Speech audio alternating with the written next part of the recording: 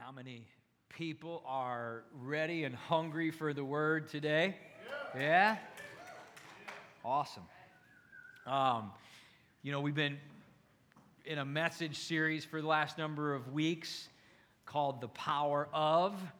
And if you've missed any of those services, you can catch any of them on our podcast channel or on our website and go back and listen to the power of prayer, the introduction of the power of, the first one, the power of prayer, power of thoughts, power of grace. And today we're going to be talking about the power of words. And the whole idea around this message series is that as a child of God, you're created to live a life of power, marked by power. We don't get God's Spirit on the inside of us in fullness of power to only begin walking and living a powerless life that's no different than the life we lived before. There's a major change, a major transition that takes place when God's Spirit comes to live on the inside of us. The Bible says the same Spirit that raised Christ from the dead is the Spirit that lives in us now who know Him. And so if that's true, that means the full power, the full reign of the kingdom of God actually exists in you who know Christ and ought to be exercised or demonstrated, if you will, outwardly in the way we live our lives from that point on. That's a way that we're called. It's a part of how God's evidence in our lives is shown. It's a part of how God is glorified. It's a part of how more people come to know God because they see the demonstration of that power. They feel that love that's inside of us that God has given us, pouring out of us and reaching other people.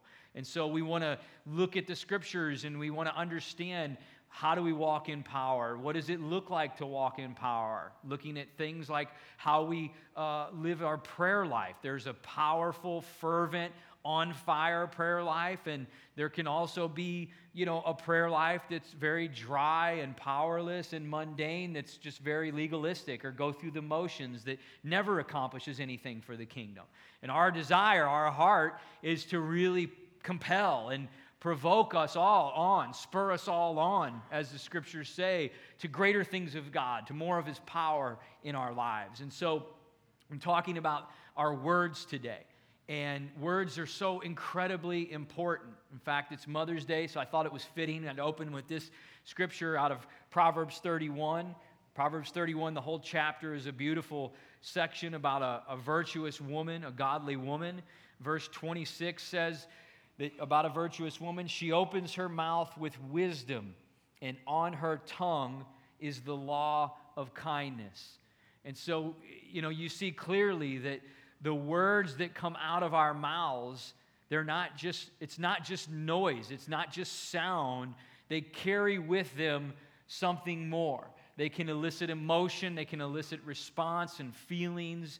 They can bring God's will, they can edify and build up a situation, or opposite, they can tear down and bring a situation down if they're words filled with doubt and hopelessness and despair. We've got to realize how significant the words that leave our lips truly are and the impact that they have. That's why David would say in Psalms, he would say, God, let the words of my mouth and the meditations of my heart, which the meditations of our heart, those are like thoughts. So he's pairing up words and thoughts. Both go together so uniquely and precisely in how they influence our actions, right? If we think about things or we speak about things over and over again, they ultimately develop a pattern in our lives, a belief system in our lives that influences how we act day to day. So the words that we speak have a great impact. David said, let the words of my mouth and the meditations of my heart be acceptable in your sight, O God. Let them be pleasing to you. He's saying, God, I don't want to say anything with my words. I don't want to use my words in any way that doesn't align with what pleases you and what you would have for me to say. I don't want to say anything that is contrary to what you want me to say or what you have planned for my life. We see this great amount of importance that's placed on them. And I think that's the first step that we've got to get to, is that we have to properly give the value that's due, give the appraisal of our words what is required. It's kind of like if you have some sort of a very valuable heirloom or antique or something in your home that's very important, carries a lot of value to you, maybe even monetarily. You treat it differently, don't you? I mean, you protect it, you put it up where the kids can't get it. Lord knows they destroy everything. So you want to make sure if it's valuable, you treat it that way. You deal with it differently. You watch over it differently. You take different kind of care of it. So we have to properly assess the value to our words that the Scriptures clearly indicate that they deserve. That's why David would say something like that. Let the words of my mouth be acceptable in your sight, O God. And when we realize that, we begin to say, okay, now that I realize my words are so important and so significant, I want to make sure that I am mindful of how I'm speaking and what I'm speaking. Because the Bible says in many places that our words can actually build up or they can tear down. In fact, if you've got your Bible with you, go with me quickly to James chapter 3. James chapter 3, and we're going to begin here today. And these are a great number of verses that are just talking about our words, and James actually uses the term our tongue to describe this. We're going to begin in verse 2. So read along with me if you've got your Bible. It says, "For we all stumble in many things. If anyone does not stumble in word, he is a perfect man, able also to bridle the whole body. Indeed, we put bits in horses' mouths that they may obey us, and we turn their whole body. Look also at ships, although they are so large and are driven by fierce winds, they are turned by a very small rudder wherever the pilot desires. And even so, the tongue is a little member and boasts great things. See how great a forest a little fire kindles. And the tongue is a fire, a world of iniquity. The tongue is set so among our members that it defiles the whole body and sets on fire the course of nature as it is set on fire by hell. For every kind of beast and bird, of reptile and creature of the sea is tamed and has been tamed by mankind, but no man can tame the tongue. It is an unruly evil full of deadly poison. With it we bless our God and Father, and with it we curse men who have been made in the similitude of God. Out of the same mouth proceed blessing and cursing." Stop right there. This is strong language. And James, first of all, he's giving us three comparisons to words in our tongue. Three analogies. He says, first of all, it's like a bit in a horse's mouth. Secondly, he says it's like a small little rudder on a big ship, turns it wherever it goes. And thirdly, he says it's like a little spark that can ignite an entire forest fire, a wildfire that's out of control. And so the clear indication is that even though our tongue and our words are seemingly small in how they compare to our overall body and everything else that's a part of our lives, that ultimately the impact, the effect that they can bring, either positive or negative, is massive and far-reaching and all-encompassing to how it affects the journey that we are on day to day. And he says that it can bring death, or he says it can bring blessing or cursing. Isn't that crazy how we can be speaking such encouraging and enriching words and improving the quality of our environment with what we're saying, or just really encouraging someone even in their spirit with the things that we would say about them as they're going through a tough time. And then all of a sudden we can turn right around and say something so defeating and so negative and so down that it can completely change the whole atmosphere of where we are. And that's what James is saying. No man can tame the tongue. You know, we're not perfect. We're people. But he's trying to get our attention and say, listen, you need to bridle it. You need to get a hold of it. You need to allow what's coming out of your mouth to be more like fresh water coming out of a spring, he says in a later verse, than bitter water that would come out of a spring. Which way are you going to go? Which direction is it going to be? Proverbs also says that death and life both come from our words, from the power of the tongue.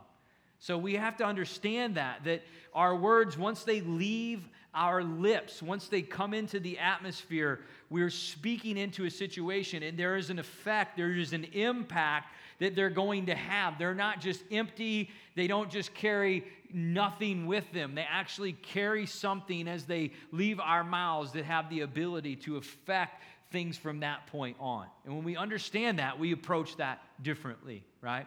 I know so much with us, with raising our children, we want to teach them how to act and what to do and help them to know the right habits and behaviors, certainly. But many times, Katie and I will find ourselves talking to our kids about the quality of the words that they're using about things. Not just the action or the thing itself, but the way that they're actually speaking about it. You know, Dad, I can't do this. Or Dad, no, this is too hard. Or I'm just never going to be able to figure this out. You can't stop talking like that, right? That's inconsistent with what God says about you. And so much of our approach in raising our children has to do with helping them know how to talk about things, to speak about things, because we understand they're actually seeding the soil of their lives with things that are going to continue to grow just by the words that they're depositing as they're speaking them. Does it make sense? We had this morning, it was so fitting. One of my daughters, Alyssa, she come up to me while I was kind of preparing and praying this morning, going over my notes, and she comes up real serious, you know. Alyssa's 8, by the way. She's one of the twins. And she says, Dad, I gotta talk to you. It's like, oh, okay, yeah, seems pretty serious. She's like, it's about Liza. Now, Liza's our 4-year-old. Okay, I'm like, oh, and if you know Liza, you're like, okay, what is it now, you know? She's like, yeah, it's about what she said to Evie. Now, Evie is our 6-year-old. So I'm knee-deep now, all right? I'm like, all right, what's going on? My 8-year-old's telling me it's about my 4-year-old, what she said to my 6-year-old. And I'm like, well, what did she say? She's like, she told her to shut up. Oh, okay, all right. And I'm like, she's like, don't worry, Dad. I had a talk with her. So my 8-year-old had a talk with my 4-year-old about the words that she was saying. And I was like, well, that's wonderful. What did you say to Liza, my 4-year-old daughter, about what she said to Evie, my 6-year-old daughter? She's like, I told her that we don't speak like that to our elders. Dead serious, as plain as she could be. I just let it go. Fair enough.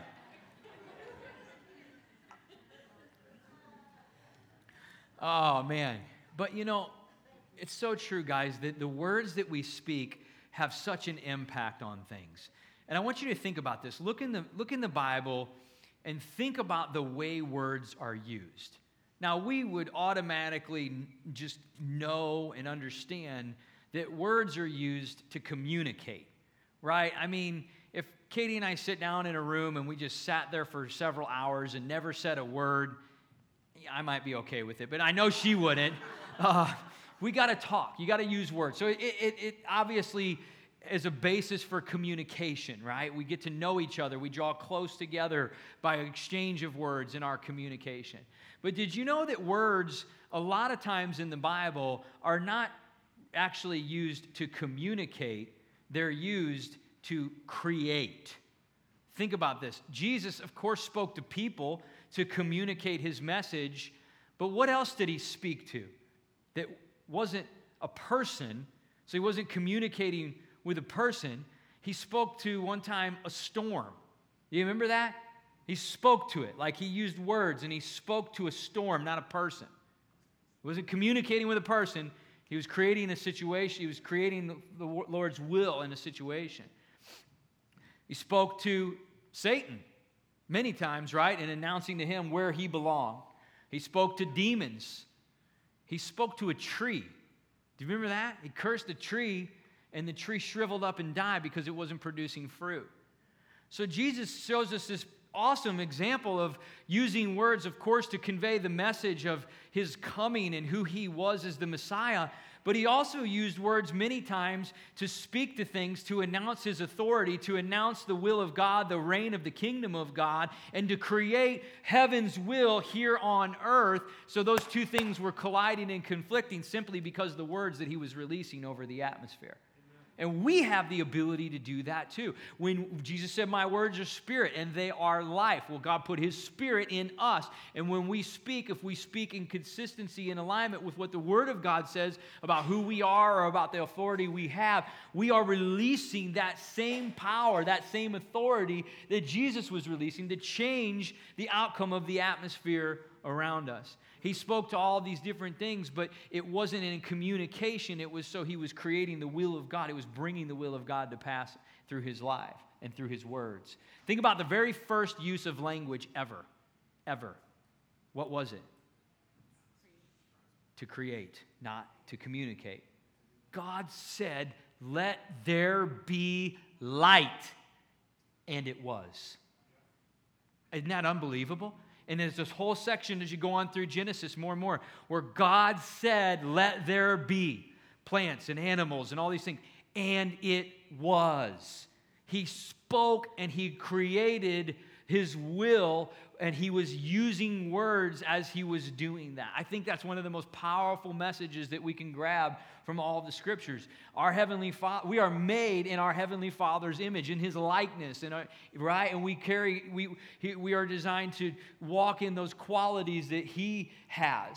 And so as we use words, we have to recognize that they have the ability to advance the will of God, to build it up, or to see it torn down and destroyed and decayed because the words that we speak could not align with what the Bible says. When they're words of doubt or hopelessness or fear or discouragement that don't agree with the identity of who we are in Christ. And that's a real clear message that we see all through the scriptures. I want to show you a story about building up. And how our words can create. Go to Ezekiel chapter 37. And this is a pretty famous part of the Bible, but Ezekiel, he's a prophet, and he has this vision of a valley that's filled with dry, dead bones. And I want you to see what the Lord has him do to change the atmosphere of this whole situation. Chapter 37, verse 1 says, the hand of the Lord came upon me and brought me out in the spirit of the Lord and set me down in the midst of the valley, and it was full of bones. Brought me out in the spirit, so he's having a vision. And then he caused me to pass by them all around, and behold, there were very many in the open valley, and indeed they were very dry. So bones, indicating death, lifelessness. And he said to me, Son of man, can these bones live? And so I answered, O Lord God, only you know. And again he said to me, prophesy to these bones and say to them, speak to them, O dry bones, hear the word of the Lord. Thus says the Lord God to these bones, surely I will cause breath to enter you, and you shall live. I will put sinews on you and bring flesh upon you, cover you with skin and put breath in you, and you shall live. Then you shall know that I am the Lord. Now watch this in verse 7. So I prophesied or spoke as I was commanded. So as God already gave him the words to speak, and as I prophesied, there was a noise and suddenly a rattling, and the bones came together, bone to bone. Indeed, as I looked, the sinews and the flesh came upon them, and the skin covered them over, but there was no breath in them. And so God, said to me, prophesy to the breath, prophesy, Son of man, and say to the breath, thus says the Lord God, come from the four winds, O breath, and breathe on these slain, that they may live. So I prophesied as he commanded me, and breath came into them, and they lived and stood upon their feet, an exceedingly great army. This is a powerful, powerful picture. Ezekiel has this vision. It's a valley of dry bones. It's dead. It's lifeless. There's nothing living in the situation. Who could ever relate to that, where you see a landscape that you think is supposed to be something else? God wills or intends something different for your life, for your future. But right now it looks desolate. It looks barren. It looks dry. You don't see any signs of life. Right? It's not like it's kind of starting to germinate. There's a little bit of vegetation. You know, there's no life in this place whatsoever. It's totally dead. And God says to him, I want you to speak to these bones. I want you to speak into this situation. I think that's real interesting. He doesn't bring him out and say, look at them, think about this for a while. He says, okay, there's death here. Can it live? Yes, it can live. Here's what I want you to do. I want you to speak to it. I want you to say things to it. I want you to declare things to them. And when you've spoken the words that I've given you to speak, then once that's happened and you've said that in faith, then I will supernaturally come in and I will make that which is dead begin to have life. Isn't that amazing? So God's saying to us, guys, look, He's given us, He's spoken to us, He's declared to us His ways, His promises, His plans for who He's called us to be. And when we speak in alignment with that and we declare that in faith over our lives, then God supernaturally can bring to life things that are dead, decaying, and look like there is no sign of lifelessness, of life in them whatsoever. I think it's one of the most amazing things is that when we speak, God responds and begins to change the atmosphere of the things that are happening. We serve, the Bible says that He is the God who calls to things that do not exist as though they are, and then they become. So we carry in us God's Spirit, and as we speak words that have faith and have alignment with what God has already said to us, much like He said to Ezekiel, I'm going to give you the words, now you speak them. He's saying to us, I've given you my word, now speak it. And speak it to dead situations, speak it to lifeless situations, and watch and see if whatever those bones in your life are, my Spirit doesn't come in and begin to breathe life into everything around there. Where no life exists, I can bring life into fullness and fruitfulness in the land that you're living in. Isn't that awesome? It's amazing. And, you know, there's another story that's just the opposite that I want to take you to. I love contrasting these two stories when we talk about words, because we see Ezekiel speaking life, building up, creating, and edifying the situation. But go in your Bibles with me to Luke chapter 1. Luke chapter 1.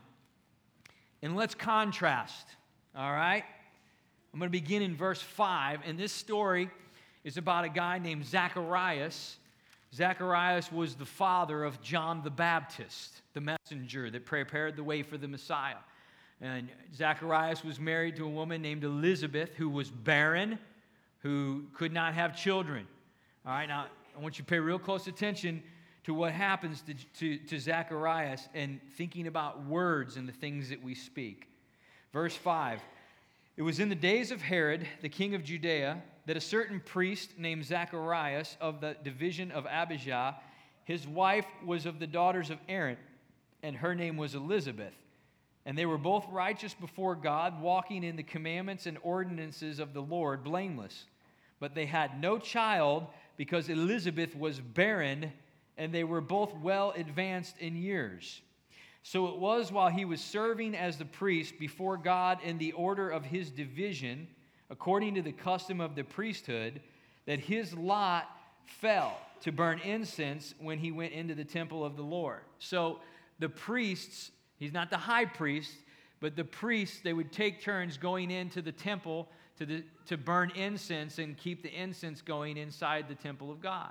The high priest would go once a year to make for the atoning sacrifice back behind in the Holy of Holies. But Zacharias is a priest, and so he's doing his duty that probably would only come once every great now and then, maybe once a year, that he would go in, he would be the one to do the incense. So that's where he is in the back behind the temple. And it says, so in verse 10, so the whole multitude of the people were praying outside at the hour of incense. So they would all stand outside and watch the priest go in and do this. And then an angel of the Lord appeared to him, standing on the right side of the altar of incense. And when Zacharias saw him, he was troubled, and fear fell upon him. But the angel said to him, "Do not be afraid, Zacharias, for your prayer is heard, and your wife Elizabeth will bear you a son, and you shall call his name John. And you will have joy and gladness, and many will rejoice at his birth, for he will be great in the sight of the Lord, and shall drink neither wine nor strong drink. He will also be filled with the Holy Spirit from his mother's womb, and he will turn many of the children of Israel to the Lord their God. He will also go before him," Jesus, "in the spirit and power of Elijah," so an anointing of a prophet, "to turn their hearts of the fathers to the children, and the disobedient to the wisdom of the just, to make ready a people who are prepared for the Lord." So stop right there and think about this. This is a miraculous experience. Zacharias is in the temple. He's burning incense. An angel appears to him. His wife is barren. They want to have children. He announces to him that he's going to conceive a son. God able to do exceedingly abundantly more than we think or ask. But not only a son that will actually be a messenger that will walk in the spirit of the prophet Elijah, and he'll prepare the way for the Messiah. This son's going to have a mighty purpose and a destiny for his life. Now, I don't know about you. I sometimes kind of make the mistake of reading certain stories in Scripture, and I think, why would the guy do that? I would have done something so different than that, right? I'm thinking, if I see an angel and I'm in there and he's telling me this, like, I would never respond the way that Zacharias responds. I don't know. But listen to what he says. After this vision, after this place that we see that he's in with their heart to have kids, verse 18, "And Zacharias said to the angel, 'How shall I know this? For I am an old man, and my wife is well advanced in years.'" Just a note, guys, never talk about your wife's age whenever. Not a good idea. So he says, how can this be? The words that he speaks in response to what this angel is speaking to him and trying to declare over him are completely contrary to the words that God has just delivered to him. Do you see that? They become directly in opposition. Zacharias is actually speaking now in consistency with the world's kingdom, and the angel is trying to declare to him words that are in alignment with heaven's kingdom. And Zacharias they're warring against each other now. These words become in direct opposition. So Zacharias says, "Can't be done. I'm old. My wife's even older. Forget about it. It's never going to happen." Oh, I think he said, I don't know, maybe not. Something like that. So verse 19, listen to where this gets him. "And the angel answered and said to him, 'I am Gabriel, who stands in the presence of God, and was sent to speak to you and bring you these glad tidings.'" Uh-oh. Not sounding like this is going to go good. Verse 20, "But behold, you will be mute and not able to speak until the day that these things take place, because you did not believe my words, which will be fulfilled in their own time." Wow. Don't you sometimes wish God would do that with people in your life, you know? Gabriel, you remember that deal you did with Zechariah? You throw one of them in for me right now? Anyway, he comes in and he shuts him up. He seals his mouth. He says, you're not going to be able to speak any more words until this thing has reached its fulfillment, because you've just spoken a word of death to something that I am trying to birth that's going to change the history of the world. And God showed me this one time. I thought this was real interesting, that when Zacharias gets this message about John, he's not even conceived yet, actually. And so Zechariah speaks a message of doubt and of death that conflicts with what God is trying to do. And he seals his mouth, and so he's mute. He can't speak any more words. And he keeps him silent all the way up until John is an infant. Now, if you read further in chapter 1, I'm not going to do that now, you'll see that there's this point when John, the baby, is an infant, and people are asking what his name is, and Elizabeth says his name is John. And people are like, we don't know anybody in your family by that name. That doesn't sound right. So they go to Zacharias, and they ask him what is the name, because they're trying to get a good answer here. And Zacharias is having to write on a tablet and show people what he's wanting to say, because he's mute. Well, as he's writing on the tablet, and he writes his name is John, his lips begin to be unloosed, and he then begins to be able to speak again. And he begins to give glory and honor to God with his words. And then he goes on to prophesy through the rest of chapter 1 about his son John and how he will be the forerunner of the Messiah. It's one of the most amazing prophecies in all of Scripture, and it totally it gives you what God's will and plan is for this child's life. But here's what I'm trying to make a point of, is that God had to silence Zacharias all the way prior to the conception phase, because with the child there's conception, and then there's incubation, which is the carrying or the maturing process that gets it healthy and ready before it can actually be birthed. There's that birth process, and then there's the growth phase. God shut Zacharias up through conception, through incubation or maturation, and through the birth process, and didn't allow him to speak again until it was time for that thing that had now already been birthed to be able to grow further. Because he said, this is too important. This is too significant to my plan, and I'm not going to allow you to speak words of doubt, of hopelessness, of death over this situation. It's too significant. I'm just going to shut you up, because I'm going to get it through conception, I'm going to get it through maturation, and I'm going to get this thing birthed so it has life, and then I'll let you speak about it again after that. Isn't that amazing? I need to shut you up through all of this, because this thing needs to get birthed and come to pass, and I can't afford to have you speaking about it with words of doubt and death and hopelessness.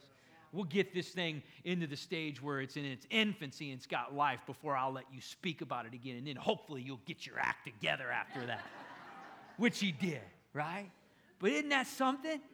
You've got a story of Ezekiel that is speaking words that are creating and bringing life to dead situations. And you got a story of Zacharias, who just gets to announce this incredible purpose and destiny for him and his wife and their son. And he responds in a message of doubt and death and hopelessness. And he gets shut up. But I wonder, guys, how often we speak more like Zacharias was speaking when God is trying to conceive something in our hearts. You say, I want to speak it into conception in your life. I'm going to have to grow it and mature it in you before it can get birthed. And then I'm going to birth this thing, and then I'm going to grow and expand this thing in your purpose and in your destiny. But you're going to have to speak about it with words of life all the way through. Isn't that amazing? But if we're going to speak completely opposed to what God is saying and what His Word is saying, then I wonder how much damage that we're actually doing to what God is trying to create. Because I think when Zechariah said this, I think he said, this isn't going to work. I need a canopy of faith around this child. I need an atmosphere of faith and words of life that are constantly being spoken around this. I want to elevate people's faith around what I'm doing here to really bring this thing into the world and produce my purpose and my plan for mankind before my son comes. This is just too significant. You know what? God has things that He wants to do in your life. I promise you, they're just too significant. You can't speak words of death and of life and expect them to incubate and mature and still reach a healthy birthplace. And God wants to do something in you. He will bring it into conception, He will grow it through maturation, and it will reach a proper, healthy birthplace where it can come into your life, and then it will still be able to continue to grow and prosper into so much more. Amen? Who's thankful for that today? But think about it. The words that we're speaking are so relevant and so significant to what's happening in that atmosphere, that realm of faith and of the Spirit around us. And I don't know about you, but when I see these things, it causes me to take a step back and realize how important and how valuable my words truly are. And to take assessment, to take inventory of the quality of the words that are consistently leaving my lips every single day. Now, next week, because this is going to take 2 parts to do, but next week, I want to talk to you about where the power source comes from for us to be able to consistently speak in a way that is consistent and aligned with what the Word of God has already been spoken over us. Because God has given us that ability. We are not perfect. Obviously, we will never do this perfectly. But let me say something to you. There is one man who walked the earth who did tame the tongue. His name was Jesus. He was God and he was man, and he tamed the tongue. You know how I know that? He says, every word that I speak to you, yes, every one, they are not my words, but they are the words of my Father. I don't speak to you on my own authority, but of the authority of the one who sent me. Every single word that left Jesus' mouth was divinely inspired. He never missed the mark. He tamed the tongue. Isn't that something? Stand to your feet with me today.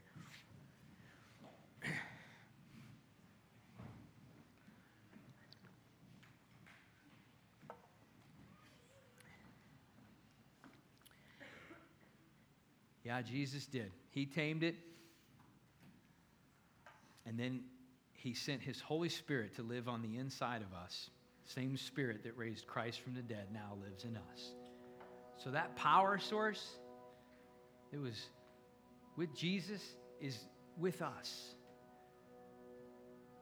And I want you to just ask God, help you to understand the value your words hold. I mean, the Bible's so clear. They can create or they can destroy. They can build up or they can tear down.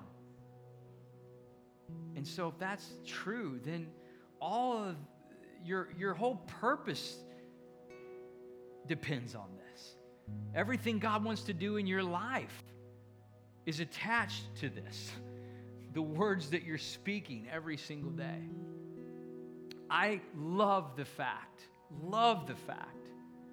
that God has given us the ability to use words not only to communicate, but also to create, to produce things of faith in our life that are God's will being birthed into this world and changing the whole atmosphere around us. I consider it a great responsibility that my words can encourage all of you, that my words could build up or tear down any one of you, any of my friends or family, anyone that I have a great relationship with, that my words can improve, edify, and strengthen them when I speak in consistency with what God has already spoken. It's a great mandate, and we all carry it. We all carry it.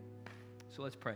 Father, in Jesus' name, I ask you, Lord, that you would just help this message get deep in our heart. We would recognize how important the words that we speak truly are, God. Help us to see when words begin to leave our lips that are inconsistent and misaligned with what your word already says. God, let there be a conviction that rises up that causes us to stop and change the direction and change the course of the words that we're using. Help us to know your word more and more every day, Father, so that we can speak it into our own lives and into the lives of people around us. I ask that you would just strengthen each and every person here today in their faith and in their knowledge of you.